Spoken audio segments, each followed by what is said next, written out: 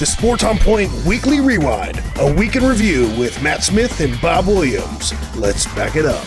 Welcome to the Weekly Rewind. We figured it's been a good week, so why not rewind? I'm your host, Matthew Smith, joined on the line, as always, by the phenom Bob Williams.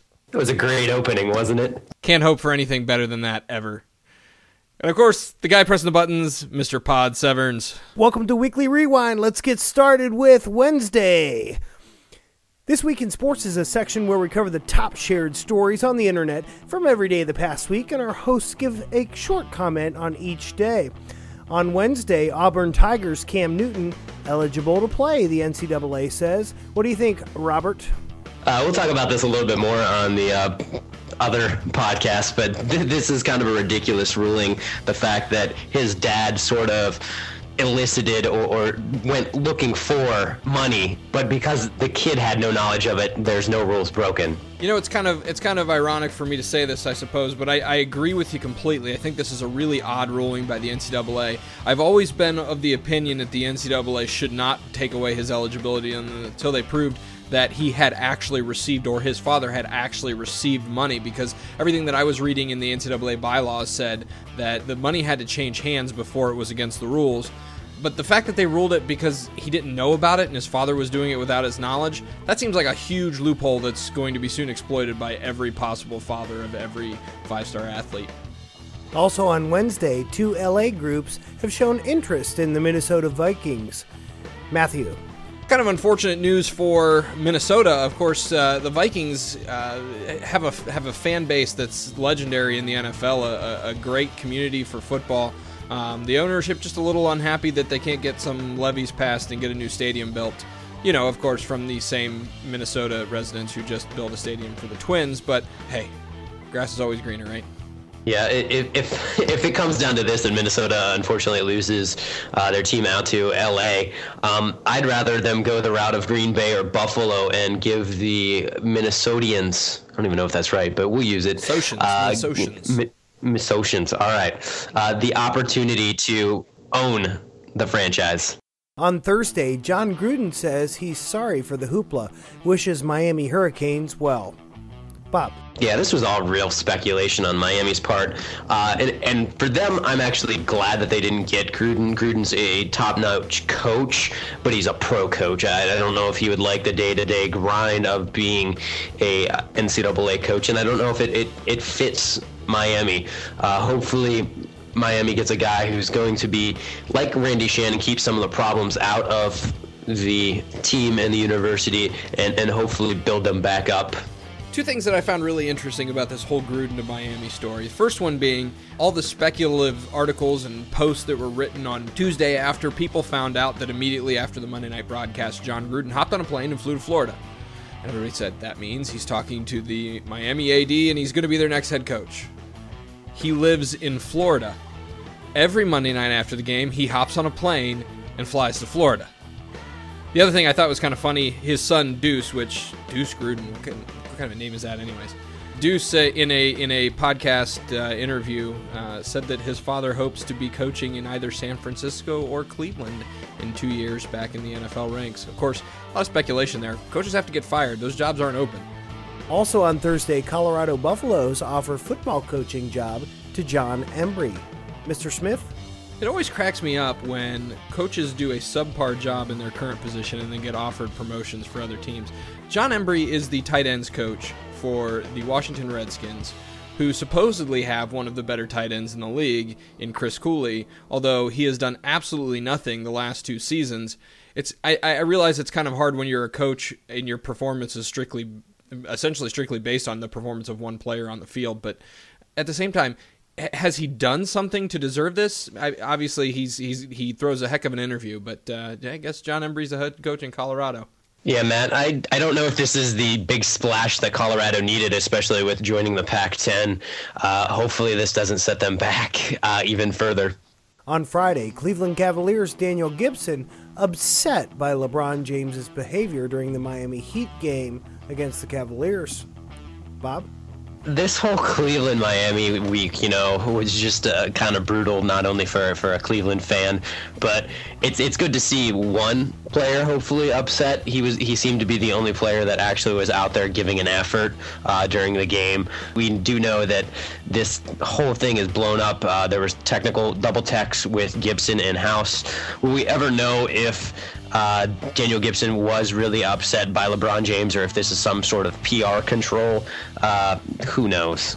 LeBron's camp came out with a quote a day or two later saying that he had a phone conversation with Daniel Gibson. They'd kind of patched things over. The friendship wasn't awash. And of course, they made the obligatory comments that this was reporters taking things out of context, etc.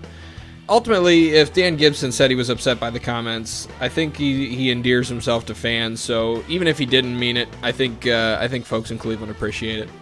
Also on Friday, Charlotte Bobcats' Steven Jackson apologizes to fans for his outburst. Yeah, Steven Jackson apologizing to the fans. This is definitely not a guy who's got a spotless past. This time it was verbally abusing a referee that got him sent to the bench for one game, and then of course for the remainder of the game that the incident occurred in. But when you're dealing with Steven Jackson and as a fan base, you know what you're getting. I appreciate that he apologizes to the fans, but at the same time, don't verbally abuse the ref next time. Is that so much to ask? Well, it could be, considering how much maligned the NBA refs are in fans' perspective. With these new technical rules, I know it didn't have any, per se, effect on this, but, you're kind of almost limiting the voice of the athletes or the NBA players. Unfortunately for Steven Jackson, he does have that past, and I don't think this was the case in that instance where it was a double tech gone wrong, but maybe someone needs to voice it. On Saturday, Red Sox Padres agree to Gonzalez deal. This from MLB.com. Mr. Raw. Mr. Ra thinks that it's the rich keep getting richer in MLB baseball. Unfortunately for San Diego, they lose a cornerstone of a franchise and a guy who actually was a part of the culture down in San Diego for prospects. It's always a hit or miss with any of the prospects. Sure, they got the third, the first, the third, the 10th, and a player to be named later. But, that's just a crapshoot at this point. We'll see if they get any value.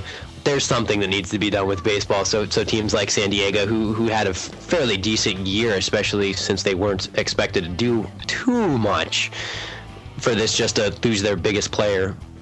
Yeah, obviously the Red Sox had their eyes on this kid, and there was a couple of trade offers apparently that were shot down before the final deal was accepted. Ultimately, the Red Sox get a left-handed hitter in the lineup that'll really produce for them offensively, which is a big problem that they had last year. So this is a good deal for them. I'm with you though. San Diego kind of walks away from this with a bag full of good intentions, and it's really sad to see small market teams like this get the short end of the stick on these trades. Even if they are the ones who agreed to them, they know that the system is weighted against them, so they feel like they have no choice. Also on Saturday, the NFL Players Association says to players, save your pay, a lockout's coming. Matt, what do you think about a said lockout? Well, first of all, if the players didn't know that a lockout was coming yet at this point in time, they may be in a world of trouble. I don't know. Have anybody who's been listening to this show ever tried to save a paycheck? I mean, I realize these guys have a lot of money, but the more money you make, the more bills you pay. It's kind of a cyclical thing. I don't think saving the last 3 game paychecks is really a feasible option, is it? Yeah, this is crazy. Maybe they should have put this memo out at the beginning of the season. Just the fact that we're speaking of lockout here with the NFL is kind of intriguing to me. I know this is more about like player benefits after they are done playing, but this system works.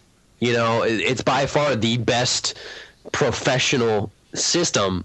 Yet they're willing to, I won't say fight for the little things, but I don't know. It seems a little crazy in my mind almost. I don't know. I think they're just saying, don't go party like a rock star the last 3 games of the season. And I mean, ultimately, although there are lots of bills to pay, I would imagine that there's probably some discretionary money that they can set aside, especially looking at players like James Harrison, and doesn't seem to be batting an eyelash at his mounting fines. I think he's now up to $125,000. So He says he could quit at any time and go be a bus driver. he could. He probably wouldn't make the same amount of money, though. You don't think? No. On Sunday, sources say NBA going forward with a plan to take over the New Orleans Hornets. Bob? Narlands. Say it right, man. The Nolans. The Nolans Hornets. This is actually good for the city of New Orleans, especially with George Shinn, their previous owner, unable to actually sell the team. Because they have a franchise guy like Chris Paul, and this team was just a few years removed from being a almost a perennial Western Conference team, that hopefully this rights the ship. Someone will come in, put an investment back into the city and into the Hornets, and they stay and they can keep Chris Paul. Well, yeah, obviously the NBA is not going to, as an organization, yank this team out of the city of New Orleans. That would be the largest PR mistake that's ever been made in the NBA since the decision was aired on ESPN. But it's one of those things that's kind of good, it's kind of bad. If you're the New Orleans Hornets, you're glad to see George Shinn gone. He's never been the money spending, dedicated to the team owner that you want to have running your organization. Anything that the NBA does, though, has got to come under a very watchful eye, because they control a lot of things that could give them a competitive advantage if they chose to use it. I think that Commissioner Stern is a little too smart to fall into that trap, though. Yeah, I think it'll be like Selig and how he moved the Expos to Washington, how it was for the best interest, unfortunately, for the team. And they have said it even in the article where they do have teams or cities lined up like Kansas City, Seattle, and Anaheim, who if things don't work out in New Orleans, that there are viable options. Also on Sunday, Brett Favre knocked out of Minnesota Vikings game by a hard hit. Matt? They won this game. Did anybody else catch that? They won, and Brett Favre didn't play. I think this guy Tavares Jackson, is that his name? I think he played quarterback. I think they won the game. Is that what happened? Yeah, he did. Okay, Brett Favre, retire. Thanks. Bye. Yeah, hopefully this puts an end to Brett Favre's illustrious career, even though the past 3 or 4 years have been nothing but a joke, unfortunately, and kind of maybe puts Minnesota onto the right ship. Hopefully they can get a quarterback in this draft. I don't think Tavares is the future, but he is definitely a guy who could hold down the spot for maybe another year or two while someone's developing, and hopefully Minnesota again can get out of this whole frame of mind where they might have to move. On Monday, Stanford makes coach Jim Harbaugh offer to stay as their coach. Mr. Williams? This is actually a great move for Stanford. They don't need to be losing Jim Harbaugh. They did that with Tyrone Willingham, and then they had to skip a coach to get to Jim Harbaugh. But Jim Harbaugh does the right things out in Stanford. He gets really gritty guys, and he puts a really good quality product out on the market. You're going to have other top-tier schools like Michigan or even NFL prospects coming at him to offer him a job. So hopefully this preemptive attack gets him to stay at Stanford.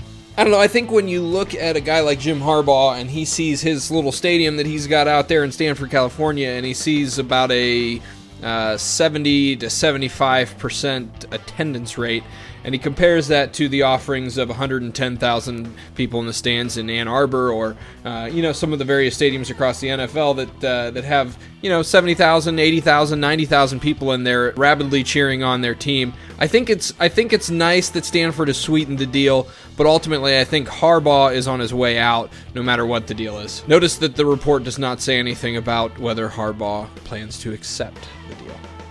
Also on Monday, Washington Redskins defensive end Philip Daniels calls out Albert Haynesworth. Hey, Albert Haynesworth.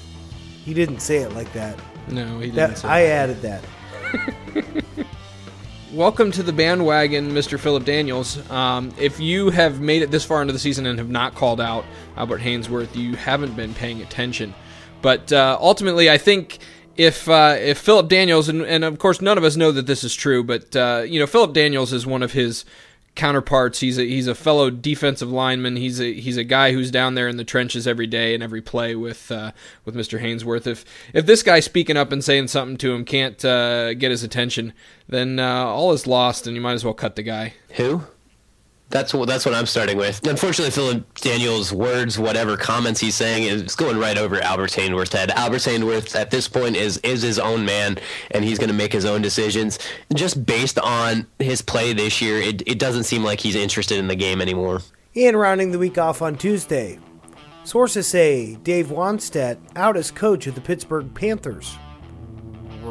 Robert? Yeah, this is when Wani first got hired in at Pittsburgh, looked like a really good deal for him. An ex-alumni who was going to recruit the roots in the Pittsburgh area of football. Unfortunately, he didn't get maybe the full recruiting efforts that he thought he was going to, and the fact that his coaching didn't result in anything more than just mediocre seasons in the Big East. This is not really a surprise at all. I seem to recall when Dave Wannstedt was the savior for the Chicago Bears, and that didn't work out. And I do remember when he was the savior for the Miami Dolphins. Oh yeah, that didn't work out. So I guess when Pitt brought him in, he was supposed to be their savior, and well, that didn't work out. Ultimately, there was a lot of talk about how an NFL caliber coach could do a lot to bring recruits into the school because he's a guy who can do what needs to be done to make them NFL caliber players. But I think over the years, Dave Wannstedt has done a lot to prove the fact that he's not an NFL caliber coach. So I don't know why the players would trust him to get him there. He has put some decent guys in there, Darrelle Revis, LaShawn McCoy. It looks like Deion Lewis is heading down that route too. This is just an unfortunate circumstance that it didn't work out, whether he was their savior or not.